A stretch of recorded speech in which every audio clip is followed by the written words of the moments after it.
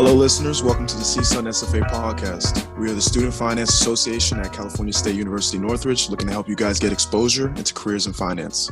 Welcome to our third podcast of the semester. Today, we'll be hosting a very dear friend to me and to the Student Finance Association, our very own executive advisor, Bryce Marks. And although he is very knowledgeable in the world of finance, he also has some insight he would like to share with us regarding real estate. This episode should be very, very informative. So without further ado, I'm here with the rest of the CSUN SFA podcast team. Good morning, Nosley. Good morning, everyone. Good morning, Hannah. Hey, everybody. Good morning, Francisco. Hey, how's it going, guys? And a big welcome to our two new members of the team, David and Millian. What's going on, everyone? Hello, everyone. And I'm Ibrahim Agaba, your Vice President of Finance this semester, and I'll be your host for this episode. First and foremost, Bryce, tell us a little bit about yourself. Hello, everyone. Thank you for having me. This is an honor. I'm excited to be here. But yeah, so my name is Bryce Marks. I'm a senior here at CSUN. I'm studying finance with an emphasis in financial analysis. Outside of school, I like to invest in real estate and stocks. And some fun facts about me is I love to snowboard and I love to golf. Recently, when the pandemic started and we started going on quarantine in March, I picked up golfing and I've been golfing every weekend ever since. And it's something that's really grown on me. Awesome, Bryce. Well, thank you for being here again. And let's just jump right into it. What got you into real estate investing? Yeah, so when I was growing up out here in LA, I had a lot of friends in elementary school and middle school who came from like wealthy families. I would go over to their house to have like sleepovers when I was younger, and their homes would be like $1 million mansions, and I didn't really think much of it at the time. But as I got older, I became more observant, and I noticed some of my friends were taking like these luxurious trips during summer vacation to Italy and Greece and all these different crazy places. And I always wondered, like, what were they doing? What were their families doing that was so special? How could they afford these like lifestyles? Eventually, I became old enough to understand that a lot of these families made most of their income from owning businesses. I always thought people made money from, the traditional 9 to 5 until one day, one of my friends' parents took them to Disneyland on a random Wednesday. Like all of my friends were at school and their parents just picked them up and took them out to Disneyland. And I was really confused because I thought everyone's parents were just working 9 to 5s. And I didn't really know how much flexibility having a business could provide you.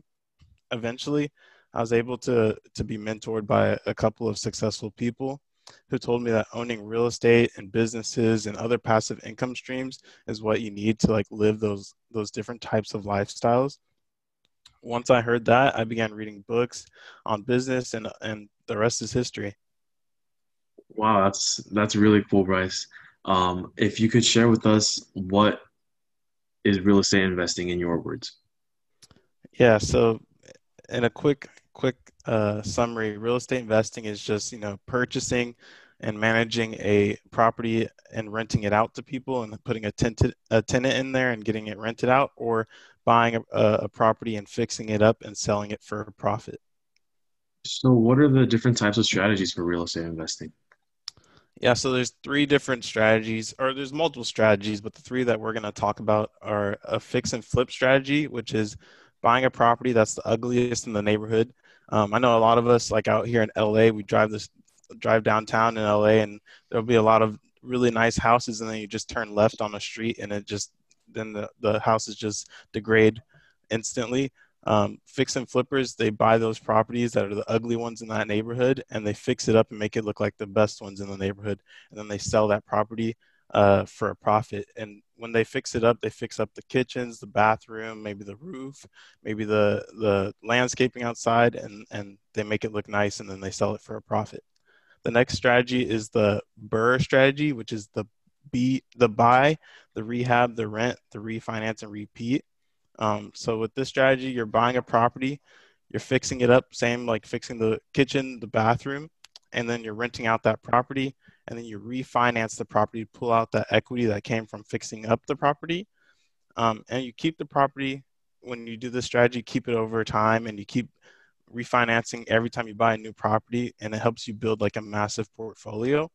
But typically, when you're doing these two methods, the fix and flip and the BRRRR strategy, um, you typically need around a 20% down payment if you're buying this property as an investment. And 20% on a property like that can be a lot of money. And I know a lot of people like us that are in their 20s or younger don't really have, hundreds of thousands of dollars in cash laying around to buy real estate. And this is where my favorite and current strategy comes into play, and that's called house hacking. And so, what exactly is house hacking? House hacking works great for people in their 20s. It helps you build tremendous amounts of wealth over your lifetime. And house hacking is when you buy a property with the plans to live in that property for at least 1 year. When you buy that property with the intentions to live in it, you can qualify for an FHA loan.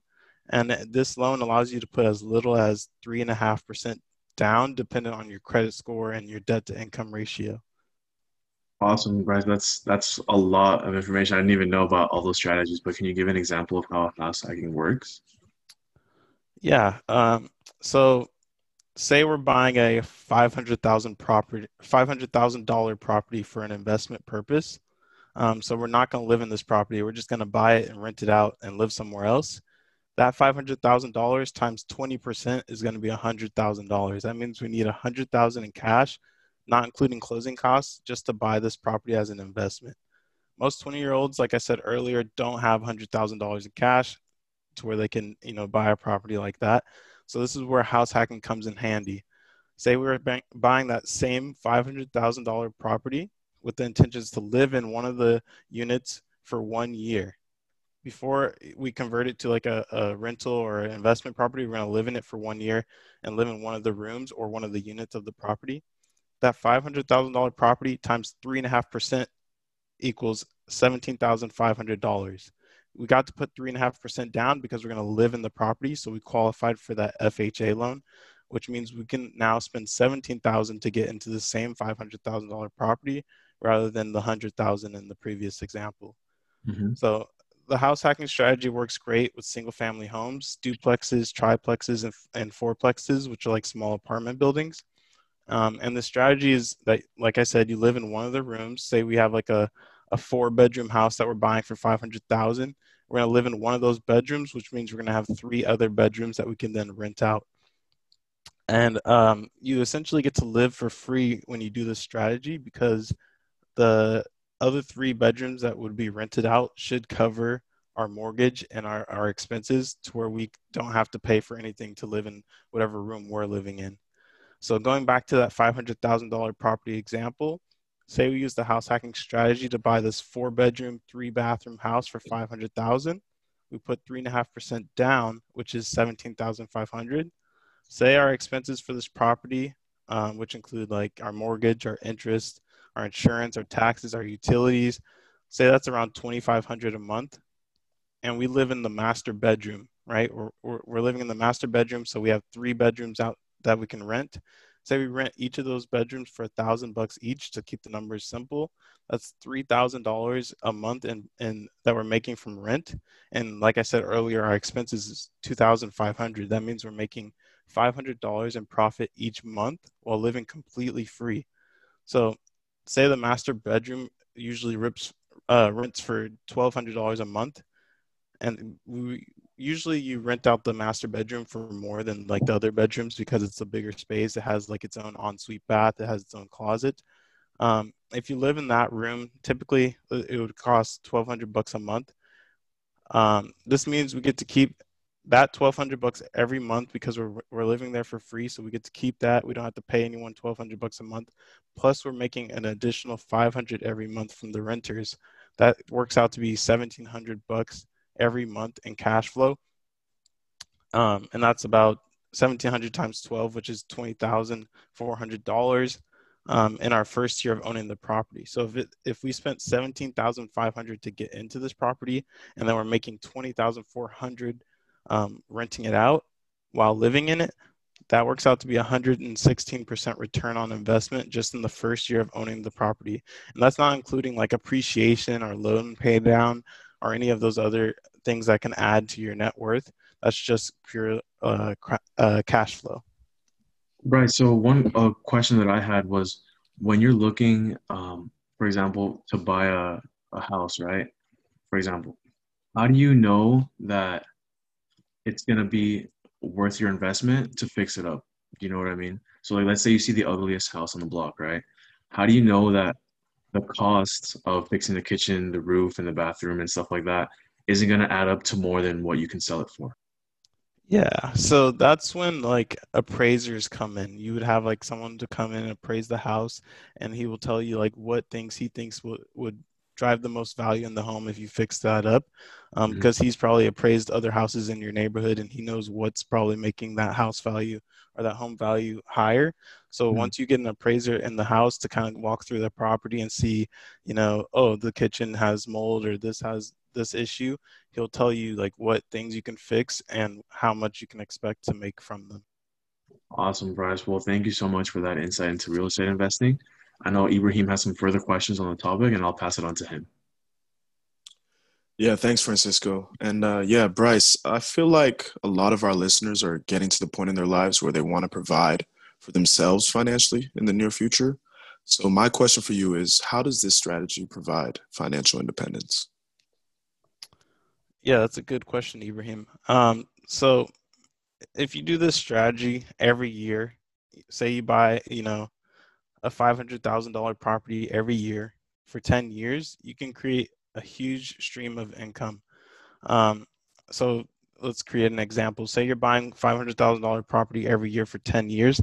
That works out to be $5 million worth of real estate in 10 years. That's not including if the property appreciates over time or if the rents increase or anything like that. Um, that's $5 million in 10 years is a good amount of money. So say each property is making you around $20,000 a year in cash flow, which is conservative. That works out to be $200,000 in passive cash flow every year once you hit that 10-year mark. So if you keep scaling that up and you start in your 20s and you build that over until you're like 50 for 30 years, you can create, a massive amount of cash flow. Well, yeah, that's super impressive, and I'm sure you didn't get this information out of thin air. So, like, what type of books helped you grow this mindset? Yeah, so for books, the first book I read that kind of shifted my mindset and made me think more like business oriented was Rich Dad Poor Dad. Another book I read was Set for Life by Scott Trench, and that one's more of a real estate investment style book. And that's Scott Trench works for Bigger Pockets podcast, which is a great resource if anyone's trying to listen to podcasts while driving or something like that. And that'll give you like a great insight on real estate investing. And another book I read is called The House Hacking Strategy, which dives deeper into the strategy that we're talking about right now, and it kind of like goes really deep into that subject. So if you're into that, that's a great book to read. Okay, cool. That's definitely a great list, and I'm sure many of our listeners are jotting that down as you're saying it. So, and okay, so now that we have talked a little bit about your knowledge and insight in real estate investing, let's talk about your internship experience with Amazon and the OFRP program you're now going to be a part of. So the rest of the team each has a question for you, and I believe Hannah actually has the first question. Thank you, Ibrahim. And also thank you, Bryce, for being here. That was such an awesome overview on real estate investing. So, my question for you is, what are your plans for relocation, if any, and how does the relocation process work? Yep. So thank you for that question, Hannah. The relocation process with Amazon actually works very smoothly. I'm currently in the process right now with Amazon, like moving and doing all that. But typically, Amazon or a company will give you a list of locations you can move to. And once you request to move to that location and it's approved, Amazon will send you to their partners named Graybell.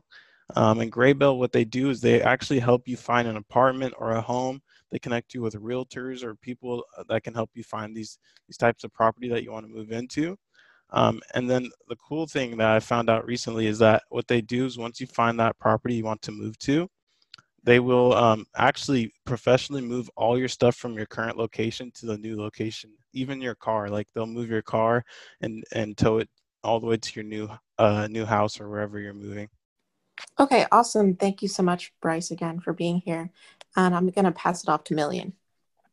So, Bryce, Do you think your unique previous experience in real estate investing gave you a leg up in acquiring a position in Amazon's operational finance rotational program? Um, so I don't think having like experience in real estate gave me a leg up when I was applying because I didn't showcase that I was a real estate investor on my resume, and no one really knew that I knew anything about real estate when I was applying to Amazon. Um, but I will say that I think having an understanding of how real estate investing works did help me during my internship over the summer. Because in real estate, you have to try to find ways to make a real estate deal a good deal, whether that be improving an old home, fixing the kitchen and all that, like we talked about earlier, or doing a house hacking strategy, or maybe even a different strategy. There's always a different way to make, a deal better. And that's kind of similar to how it was at Amazon. I spent a lot of time thinking about how can we create a better financial company when I was at Amazon. And I believe knowing how to, create an average deal and make it a great deal in real estate transitioned really well into Amazon.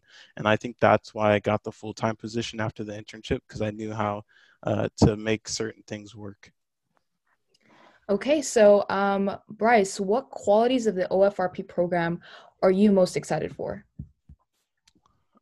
So I'm excited mostly. I'm excited to travel.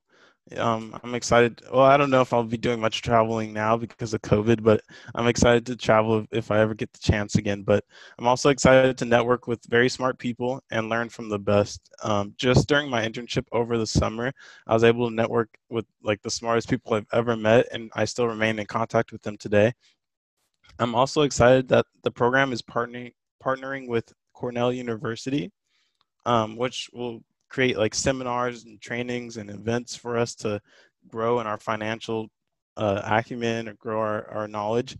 And I'm excited for that. And just in general, being in a financial development program at a huge company is great because the company puts a lot of time and money into the program and it shows. Also, you have access to some really big data, especially at Amazon. You have access to really big data, which helps you, get comfortable doing bigger deals, bigger projects at such a young age. Yeah, I mean, wow, Cornell, I can't, that seems like a lot of wonderful prospects coming up. And that sounds amazing. And now for our last question for this episode, let's hand it off to David. Hey Bryce, thank you so much again for being here and taking the time to talk to us. My question for you is, what are some of the key takeaways that you had from the internship? And what is some relevant training for those that are interested in a similar career path? Yeah, that's a great question, David. So a key takeaway I had during my internship over the summer, which I apply to my everyday life, is that don't be afraid to take on big projects. Don't be afraid to take on big projects. Getting comfortable doing big projects and stepping out of your comfort zone is where you'll see the most growth in your life. And I apply that with, real estate investing or stock investing or anything I do pretty much now is I always take on the challenge and I always try to challenge myself and take on the biggest project in the room. Um, and some relevant course trainings, I would say, or just relevant trainings in general, I would say is to know SQL, know Excel VBA, and also know Python. Because any employer will be very impressed, even if you know the basics of SQL or Python, the employer will like eat you up. They'll really enjoy that. They'll be excited that you walk in with some experience and knowledge in those areas. And it's something you can easily like look up. You can watch on YouTube SQL videos, Excel videos. Um, Anything you need to learn is kind of on the internet nowadays. So I would say that those are the relevant trainings I think people should take. Awesome. Thanks so much, Bryce.